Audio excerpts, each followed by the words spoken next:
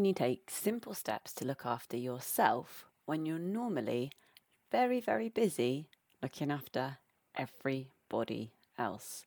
That's what we're going to explore in today's podcast. So let's dive straight in.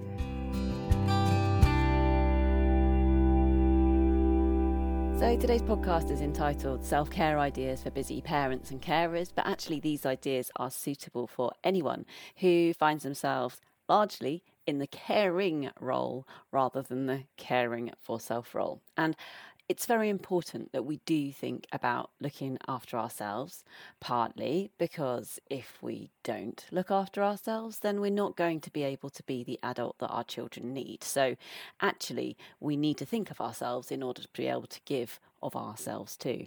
Also, on a really practical level, if you find it really hard to do these things for yourself, then you can do them for the children in your care, because in all that you do each and every day, you are acting as a role model. And we want our children to learn good self-care skills. So we need to show them what that actually looks like from an adult that they care about and respect. Problem is, though, when it comes to self-care, there's so much advice out there, and so much of it either just feels like it's missing the mark. So, you're running around like a headless chicken, you're completely physically and emotionally exhausted, and someone's telling you to fit in 3 hours of yoga every week, and you're just like, how am I going to do that?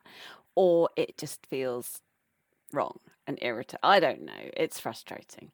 These ideas, maybe you'll find them wrong and irritating too, but they're really, really simple things that you can just fit into your day to day. They're not going to take up a lot of your time. They might be a slightly different way of doing things sometimes, but lots of them will take really no time at all, but should over time make a difference. And with all of these sorts of things, when it comes to, I was going to say self-care, but really anything, the key to making sustainable change over time is to find something so small, a step so tiny that you feel you can absolutely take and do differently today or tomorrow and every day.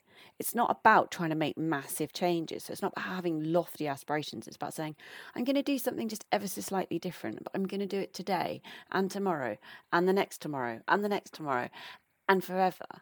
And those little changes over time will absolutely mean that you're headed in a bit of a different direction. And that's where change really does happen. So let's jump into the ideas. So one of the things that we do in our family is to say goodnight to our phones. We put them in phone jail, which is a charging station, which is in a room in the house that nobody sleeps in. Our phones go to bed. They have a bedtime. One of my daughters is in charge of this process. Kids love a responsibility, and it means it's more likely to happen because she's in charge of it. She wants us to put our phones away as well as her. This has kind of dual benefits. One is that it means that we're not looking at our phones last thing at night, which tends to improve our sleep and mean we get to bed earlier, which is great for our well-being. But also it does create a little bit of extra time. So being able to give yourself a little bit of me time each day is a really, really nice aspiration when you might read, or maybe you will do that yoga, or perhaps you're someone who likes to crochet or just sit with a cup of tea or whatever it might be. But a little bit of me time is a really, really precious thing. But where do you find the time? But what we found is if we put our phones away a bit before we go to bed, suddenly there is a little bit of time. That time when you might have been mindlessly scrolling is suddenly available. So I tend to use that time personally for reading. One of my daughters does love to crochet. We all do different things, but it's our time, and we've carved it out of nowhere just by not having our phones glued to us. So saying goodnight to your phone is suggestion number 1. Suggestion number 2 is about scheduling quality time, or kind of golden time, with the people that you really care about and love. And yeah, this one is a little bit about trying to magic time that we might not feel we have, but it's about recognizing that we feel good when we connect with and spend good time with the people that we really love, cherish, enjoy. But it can be hard to spend that quality time together. But particularly when it comes to family, there might be kind of a quantity of time. And it's about just saying, well, at this point, we're going to really focus in on having a really good time together. So rather than just being present with each other, this is a time when perhaps you'll introduce a few rules. Maybe this is a time when we don't use our screens, or we're not thinking about the news, and we're really, really wholly focused on kind of fun family activities, or whatever works for you and yours, really. But it's, when we schedule that time in and we make a commitment, and that time we're not going to be distracted by work or the outside world, we're just enjoying each other's company, it gives a very, very different feeling to that time. And it's not about scheduling out a week or even a day. This might be half an hour on a Saturday afternoon when your child or your best friend or your partner gets your undivided attention, and you're going to really enjoy that time together. The reason that I talk about scheduling it in is just really taking those skills that we're pretty good at in the workplace and applying them to our day-to-day life. And also because when we have that intention, like intention planning is a really, really powerful thing. And that's when we say, I'm going to do this thing in this way with this person at this time. And the more that we plan what and how we're going to do and who with and where and all those answers, then the more likely we are to actually follow through with it.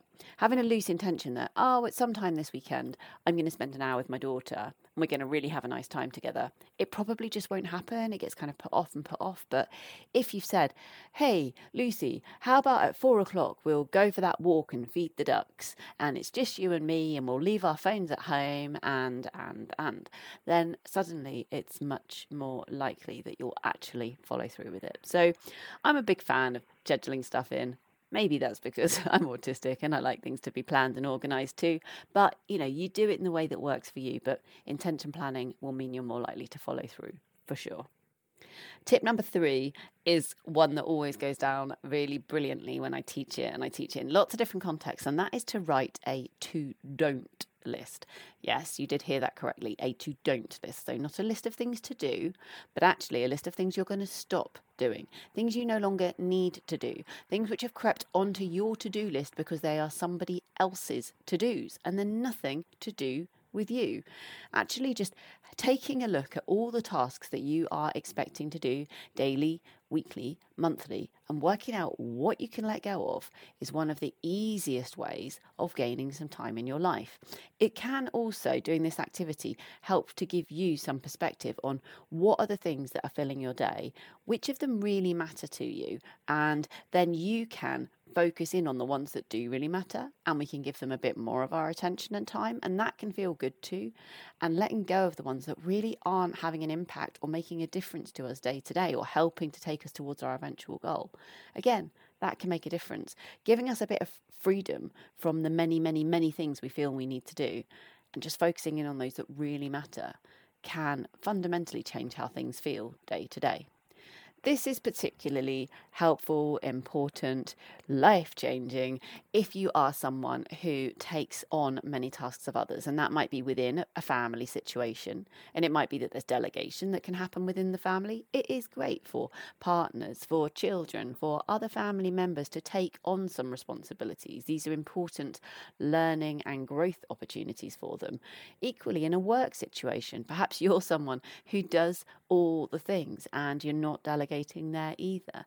And if that's happening at work, then again, you are preventing people from having those important learning and growth opportunities of taking on tasks. So think about what can be passed back.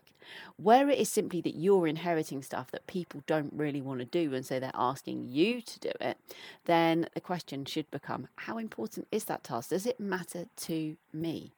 I find this in particular with emails. I always think about emails as somebody else's to-do list. So I come to them last, actually, because I should be driven by my agenda and what needs to happen next according to the priorities that I have set and that matter for me and my community, not from the random asks and questions and tasks that are coming in the inbox. So there's loads really to think about there, but think about writing a to-don't list. What can you stop doing that you've been doing? And when you're really honest with yourself, it is curious quite how many things that you've just been doing every day, every week, every month, every half term as standard, which when you really stop and think about it, you don't really need to be doing. And it does take a really hard, honest look to be able to appraise that and let go of stuff that you might have done in a certain way for a really long time. But if it's really not driving you towards your goals, or not filling you with joy or otherwise good, then just stop. The next idea is around sleep. Sleep really, really matters, and being able to have enough and good enough sleep makes a big difference. And this idea is around upgrading your sleep space. So actually just looking at where you go to sleep and what small changes you might be able to make that space feel more conducive to sleep.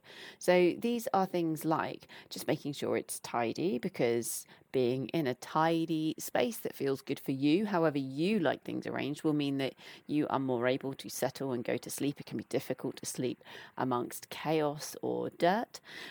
You might then also be thinking about things like the temperature, and do you have the right bedding? Are you cool enough? Are you warm enough?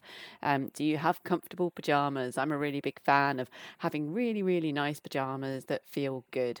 So can you do anything in that regard? The other thing when it comes to our sleep space is trying to keep it solely for sleep. And I appreciate that some people don't have lots of different spaces within their home that they can use, and your sleep space, your bedroom, might need to be dual purpose. If that's the case, thinking about, even in a really small space, how you might be able to kind of zone it, it can really help with our sleep. The reason for this is because what we need is that when we get into bed, our brain goes, yes, this is the place where we rest and we go to sleep, and we begin to release all the right hormones and begin to feel sleepy, and we've got those learned responses, and that's all lovely, and we go to sleep relatively easily. If, however, your bed is also the place where you work or you socialise, and this is something we need to teach our kids as well, then actually our brain doesn't quite know that, this is the place where we rest. Particularly if we spend a lot of time in bed when we're kind of anxious or really excited. That's the opposite of the feelings that we're trying to provoke when we want to rest and go to sleep. So zoning our sleep space, making our space really, really primarily for sleeping, even if that means that in the corner of the bedroom is the place where we work or we socialise, can make a big difference. But yeah, just take a look at your room and just think, are there any simple changes I can make to make this place feel good? You want to create, in an ideal world, like a sanctuary, somewhere lovely that you look forward to going to in the evening, because sleep is the thing that will make the biggest difference to how you feel each day and your ability to cope and your ability to thrive. And so creating a place that you look forward to going to, where you can really wind down and relax and get some good sleep, will make a massive, massive difference. Idea number 5 is taking mini mindful moments. So this isn't about me saying to you, hey, invest loads and loads of your time in meditation and mindfulness, though that totally works for some people.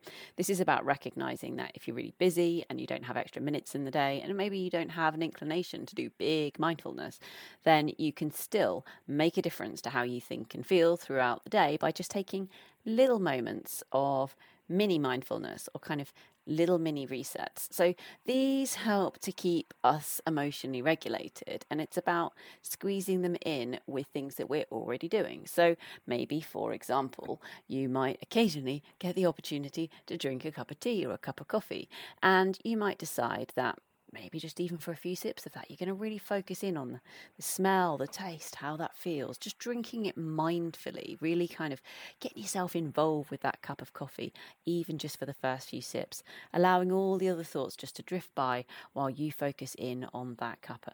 Or it might be that you decide that when you have your shower in the morning, that you are going to make that a time that's just about you and about self-care. And again, you're going to let all other thoughts drift away. You're not going to engage with your to-do list for the day. You're going to think about the smell and the feel of the soap and the suds in the shower, and you're just going to really enjoy and engage with that moment of showering. The easiest way to have these kind of mini mindful moments is just to think about your day and what you do every day anyway. And if there are moments in your day when you could just focus in on being a little bit mindful for even a moment or two. So these might be moments when you're walking between places, having a cup of tea, brushing your teeth, any really simple regular activities that you might just be able to do in a slightly different way.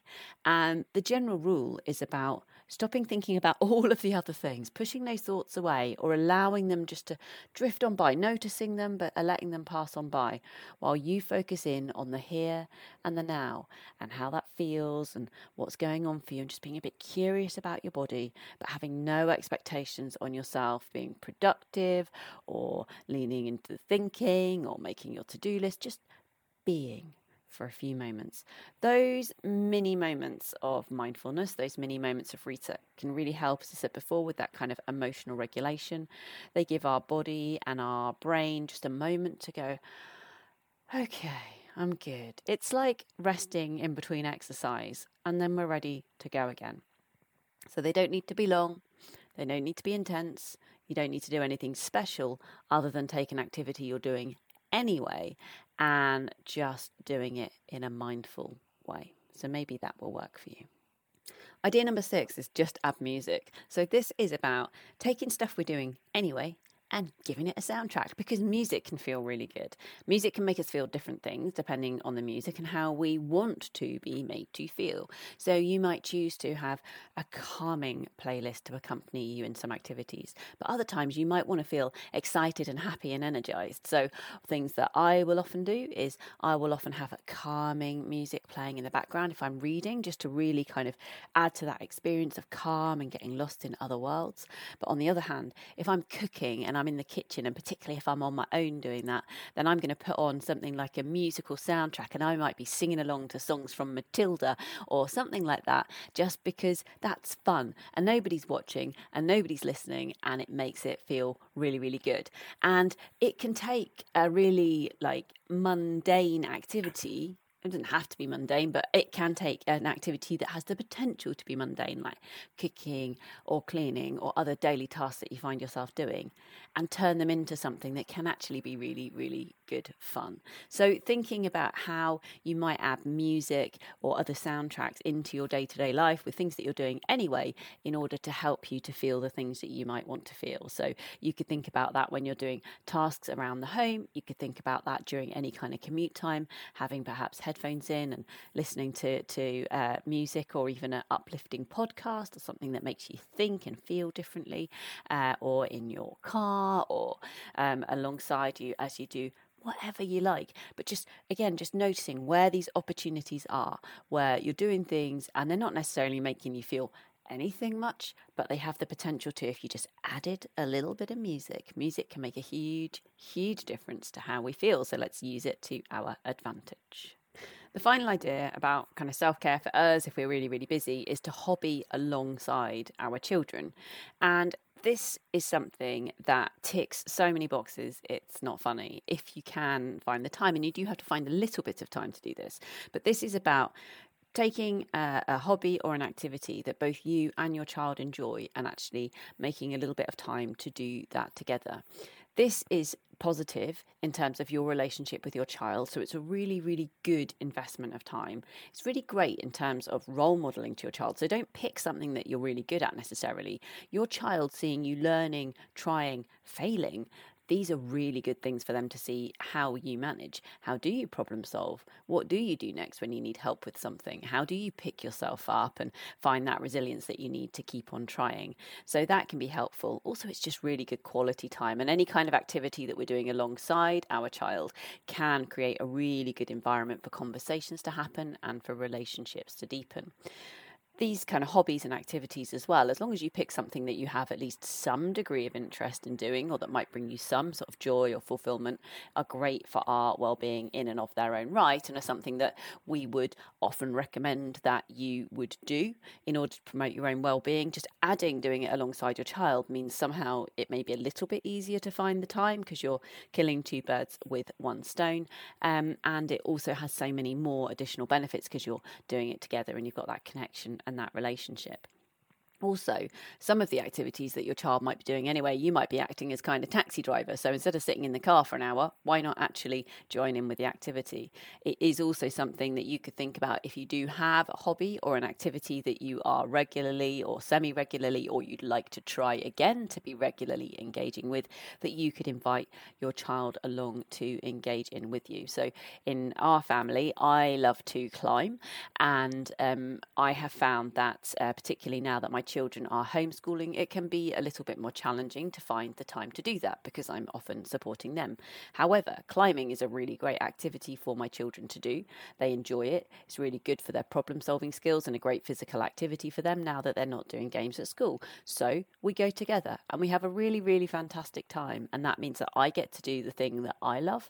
It's really good for my physical and mental well-being, but also it's good for theirs too. And we have some really great conversations and fun whilst we are there. So it's just something to think about. Is it possible for you to hobby alongside your children? It's so much easier often for us as parents, as carers, as caring adults to make the time for something that we know will benefit our children rather than to make the time for something that will benefit ourselves. So if we can do something that's going to benefit our children and has a high side helping of benefiting ourselves, perhaps we'll find a way to shoehorn it into our busy lives. So I hope there were some ideas in here that you thought that you could pick up and take away. It's never about doing them all. It's about picking something so small that feels totally doable today, tomorrow, the next day, and trying to stick with it.